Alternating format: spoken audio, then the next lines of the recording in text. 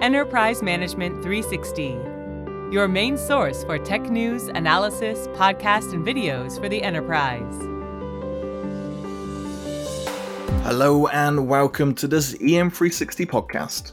My name is Max Curtin, Editor-in-Chief here at EM360 and your host on today's podcast.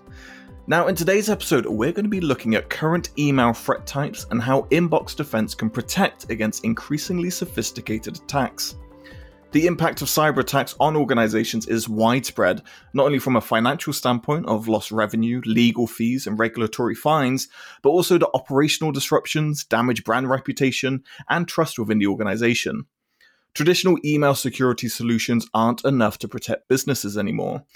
There needs to be processes in place to actively defend against sophisticated email threats that are often able to bypass defenses by using numerous backdoor techniques. And Barracuda has released an ebook demonstrating the 13 email threat types to know about right now that looks at the risks and impact these have on businesses and also what measure can be taken to protect organizations. To join me on this podcast and explain a little bit more about that, I've got Olesya Klevchuk, who is the Senior Product Marketing Manager at Barracuda. So welcome to the podcast and thank you so much for joining me for today's discussion. Hi, and thank you for having me. It really is a fantastic ebook that you guys have produced and to give that kind of knowledge to the people to understand these threat types. But before we get to those specific threats, could you maybe talk about the basics of email as a general threat vector and why organizations should really be caring and the main issues that it's causing at the moment? Sure. Well, email is definitely the number one threat vector today. Hackers use email the most to get into the organization to carry out the attacks. Majority data breaches today do start with an email or with a phishing attack, with a malware attack. And especially now, if you think about it, so many of us are working from home. We really are relying on email as a way of staying in touch with our colleagues, with our partners, with our customers. And during this time, we have seen a rise in the attacks overall, particularly those exploiting COVID-19 fears, trying to fish for credentials or spread malware within the organization using the recent news about pandemic as a hook. So it really is a very important vector, and hackers always look for an entry point into an organization. Reaching the actual network, it can be really hard, and email seems to be kind of an easy channel for them to enter the organization. All they need to do is to craft a very carefully researched email, bypass some email filters, and then rely on individuals and people's inability to spot that something is malicious and trick them into clicking on a link or replying to the email. You know, every organization receives thousands and thousands of emails every day. I get dozens and hundreds of them, and millions of emails are being sent around the globe every day. And, you know, with such a huge influx of emails, as well as our kind of increasing distracted emailing, our ways of checking our messages, not just on our computers, but also on our mobile devices. You know, all of those leads to individuals not maybe paying as much attention to who email is coming from and what it looks like. And therefore, you know, is an easy way to exploit for hackers. In addition to all of that, if you think about it, email is such an important, not just communication tool, but also it's like a data storage tool. I know that I have a lot of important information stored in my inbox. People send me things on my inbox, and very often I just keep information there. Imagine if you work in a finance department or in HR, you know, you might have a lot of sensitive information stored there, and it's a real kind of gateway to a lot of valuable, sensitive contacts and information and data. If lost, it can create a lot of damage to the organization.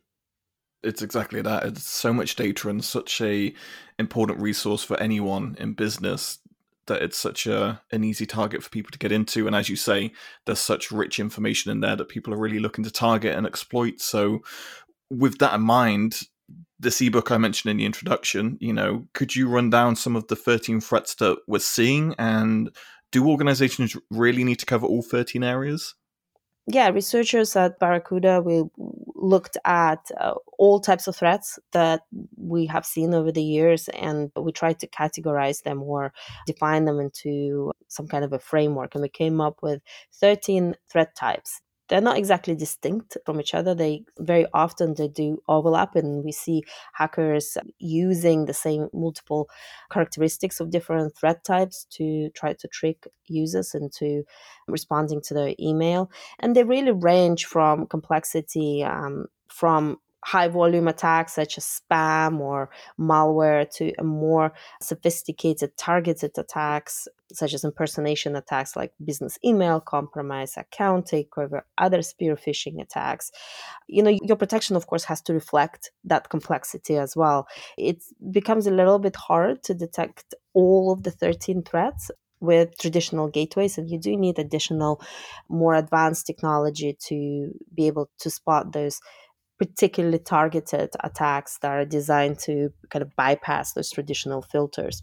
So if we take kind of an example of one of these attacks and how it unfolds, let's say it's very common. One of the most common impersonation techniques used is what we call a service impersonation, is where hackers try to impersonate a well-known service or well-known brand to get individuals to disclose some sensitive information. Usually, most of the time, we find that they try to impersonate Microsoft Office 365.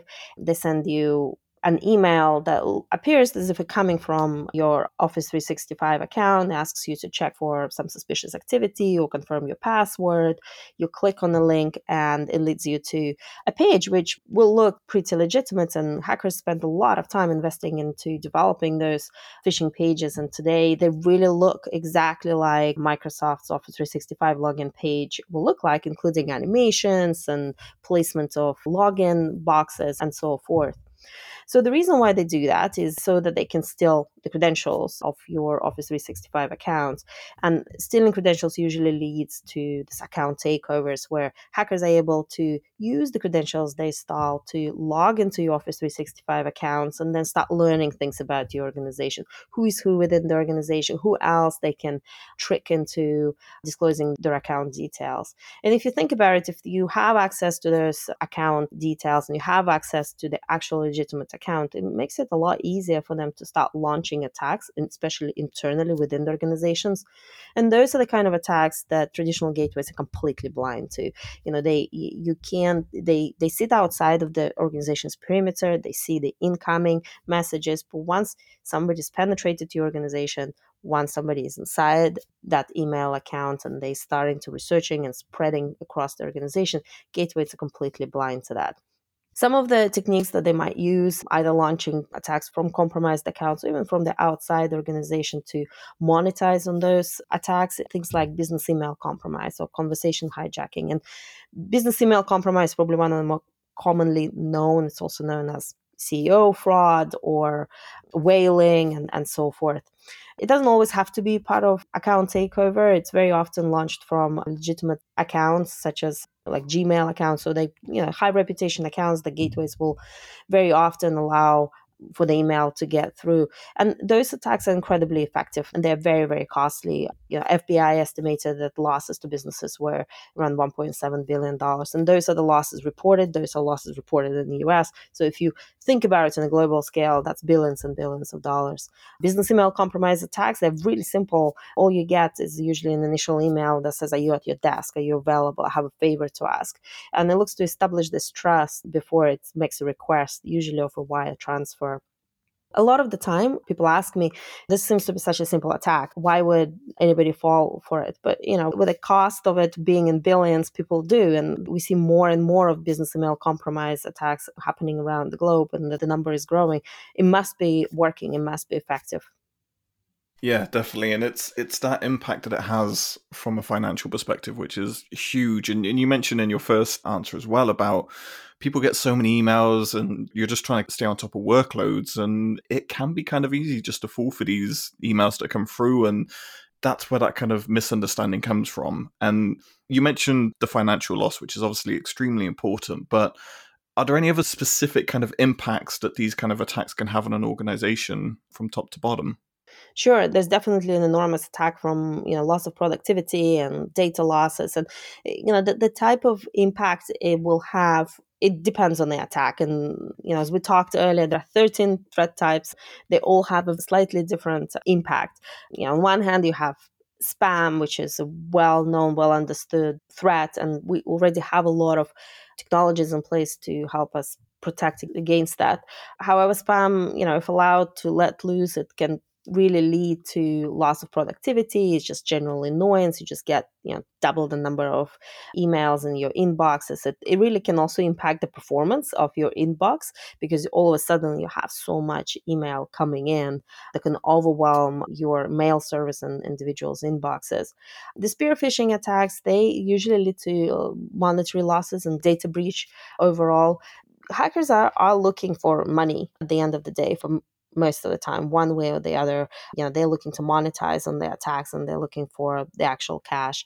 So we already looked at business email compromise and kind of impact it can have, but there is another attack that we're starting seeing a lot of that is sort of similar to business email compromise, but not quite the same. It's called conversation hijacking.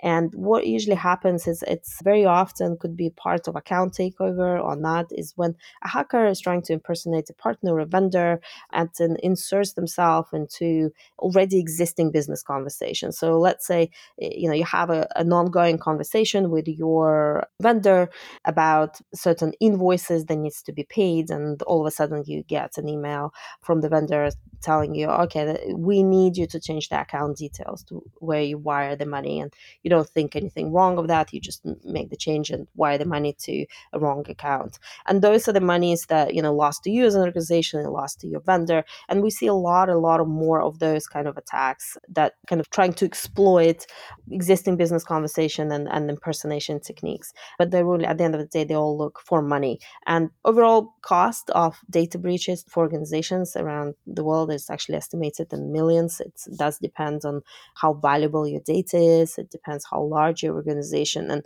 the scope of the attack. Unfortunately, no one is actually safe. It is unfortunate, but probably sooner or later, most organizations will fall for one of those attacks. And we just need to make sure that we invest in email protection and have that multi-layered approach to email protection, that we have both in place, the technology to protect our organizations against these attacks, as well as training individuals to be able to recognize those attacks. There's so many elements there, isn't there, to kind of consider constantly, and there's threats coming from left, right, and center to try and battle. And you mentioned technologies there, and you've spoken about traditional gateways not really being able to keep up with a lot of this. So what are the best technologies organizations can use to protect against these threats? Most organizations today will use an email gateway of some form, which is essentially a filtering technology that sits in front of your mail server, kind of between the internet, between the sender and your mail server, and it filters emails as they're coming in. And it's really good at detecting things like spam or malware, even zero-day attacks or malwares that have never been seen before, that we don't have signatures for. It'll have technologies such as sandboxing built into them that will take that malicious attachment or suspicious email, put it in a safe environment, open it up, detonate it, try to look if it behaves in an abnormal way, and try to figure out if there is a new type of code, a new type of malware attached to the file that's never been seen before. So it's really effective at detecting those large volume attacks, spam, malware. But once you start getting to a more targeted attacks, those that use social engineering techniques, they are actually designed to bypass all of those filters. They're not sent en masse. They send from email accounts with a high reputation, such as Gmail accounts or Yahoo accounts. They don't use links that we know to be malicious. They build websites that are only used for one or two campaigns on a smaller scale. Very often those emails don't even have any malicious payloads. So there is nothing for gateways to look for, or nothing to trigger those filters within the gateways. And because of that, you really need to have a protection that sits beyond the gateway to protect against those more sophisticated targeted attacks. And that's where the API-based inbox defense comes in. It sits beyond the gateway. It directly integrates with your inbox. So it gets information about internal communication, it gets your historical communication information. And because it's able to do that, it's able to kind of create this idea of what does normal look like for you? What does normal communication looks for an individual? Who do you usually talk to? What kind of emails you share? So when something abnormal happens, it's able to flag that as potentially malicious message. At the end of the day, it's not a question which one of those two you would need. There are 13 threats that we have identified, and you need both to protect against those threats. There are pros and cons to using both. Okay, so if we kind of drill down into that a bit further then and look at those kind of pros and cons of gateway protection, what would be kind of your main standouts?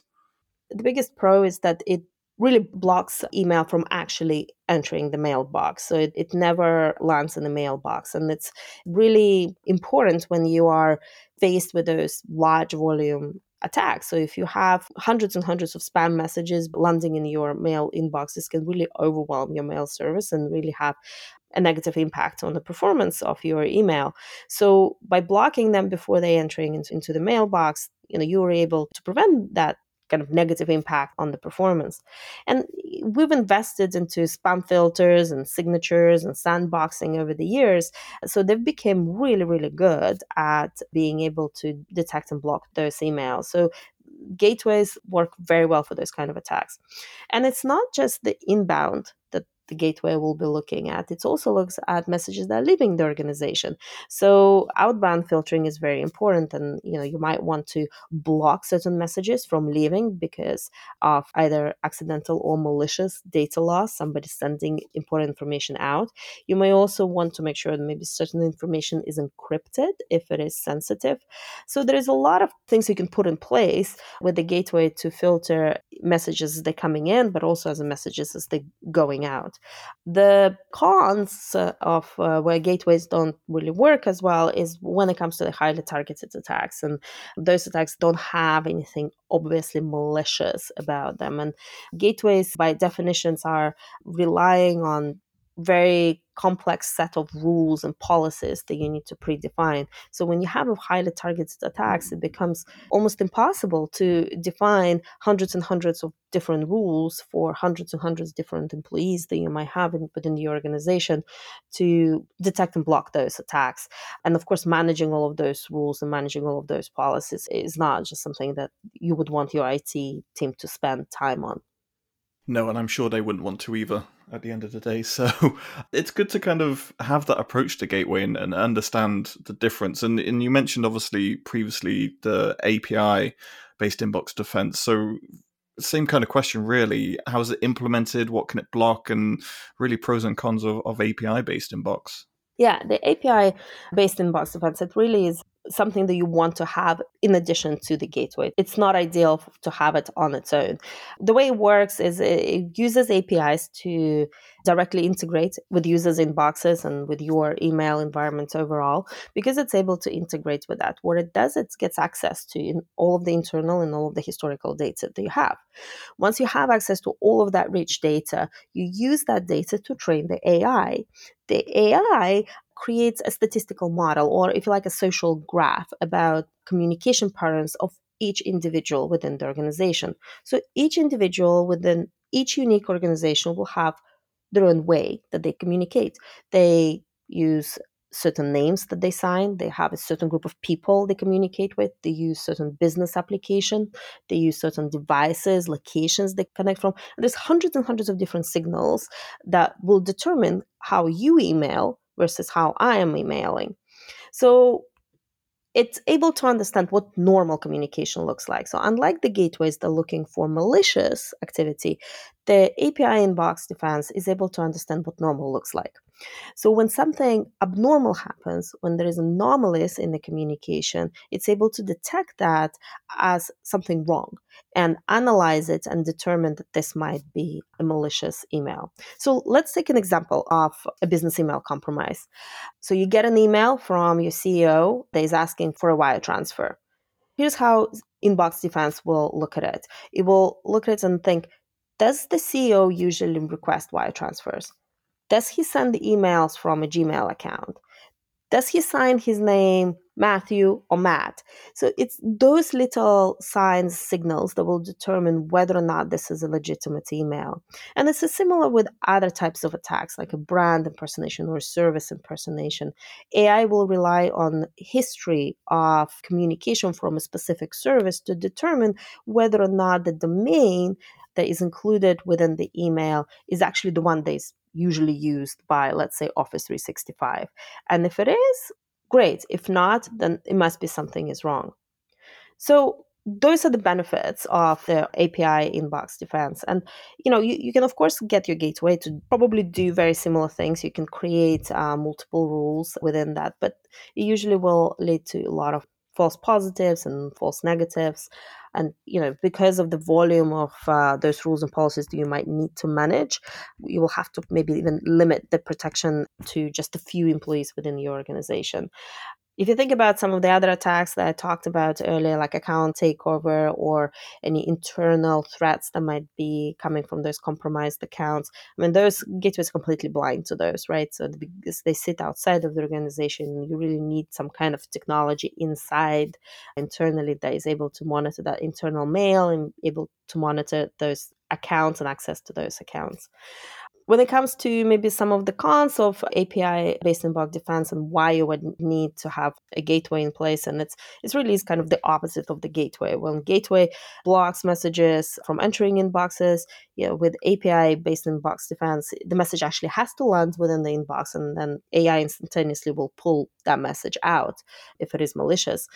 And if you try to use that for all types of threats and all types of attacks, again, you will start to get just too much mail in your inboxes, and it will eventually have a negative impact on your performance. So you need a combination of both to have the best and most successful kind of protection in place against these attacks. Both are impressive from that standpoint, and to have both really gives that extra layer of defense that organizations need so desperately, because as we've been talking about, there's numerous threats out there. So it's best to be prepared across the board, really, to have that full coverage. And as this conversation progresses, we're going to see in the future a lot of email threats are going to evolve and change. They constantly change how they're doing attacks, because once something is learned, they want to find another way to make things easier. So with that in mind, what strategies can organizations implement to really stay on top of these rising risks? So I think the first thing I would say is check out our ebook. It's a really good resource that defines all of those 13 threats. And we talked about 4 or 5 on this podcast, but there is a lot more to it. And it kind of goes into detail, defining the different types of threats, their impact, as well as when do you need to apply what technology and what are the best practices and strategies to put in place to protect against each one of those threats. So it's a good starting point just to get an understanding of do you have yourself, do you think about all of those threats, do you have yourself fully protected? And once you have that kind of overview and understanding, it's a good time to start trying to figure out where the gaps might be in your strategy. Do you have a solid gateway in place? Does it provide you with both good inbound and outbound protection against all different types of attacks? Do you have an API-based inbox defense? What do you do to protect against business email compromise? Are there gaps in your protection from kind of filtering and technology point of view? Once you start to kind of identify those gaps, you hopefully will know where they are and what you need to look for and where your next investments might need to be.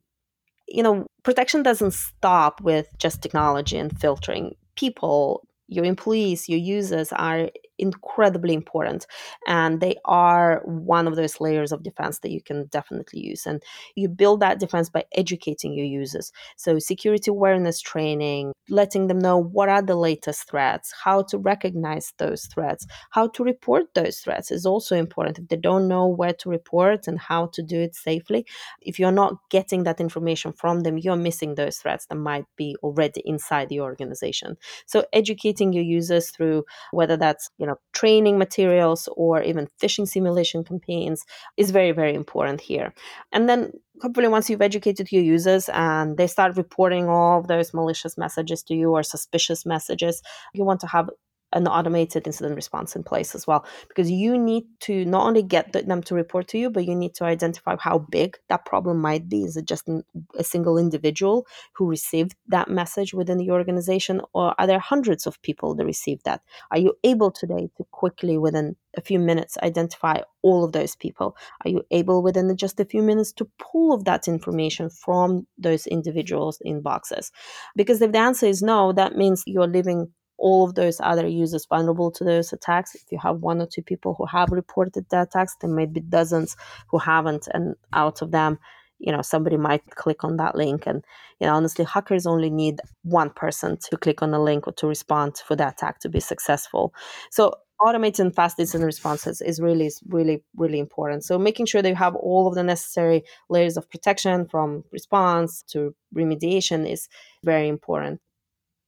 Whenever I have these conversations, it does boil down to those points, and education is such a clear winner of people getting ahead of this, because without the education, how are people going to know what's going on? And that's the whole purpose of what we're talking about here today. And it has been an absolute pleasure to speak with you, Alicia. So thank you very much for coming onto the podcast, walking us through these threats and really how to protect against them in the best possible way.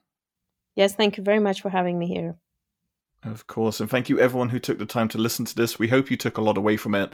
You've got to go check out the ebook. There's a lot of fantastic information in there of how you can go against these threats, and really understanding them more is a very key point from, as we were talking about just then, the educational standpoint. So if you head on over to barracuda.com, it's on the homepage at the moment, so you can check out that book. Make sure you get a good understanding of it. And we'll be back soon with another podcast. Thank you once again to my guest, and thank you to Barracuda, and we'll be back shortly. Thank you for joining us. Goodbye.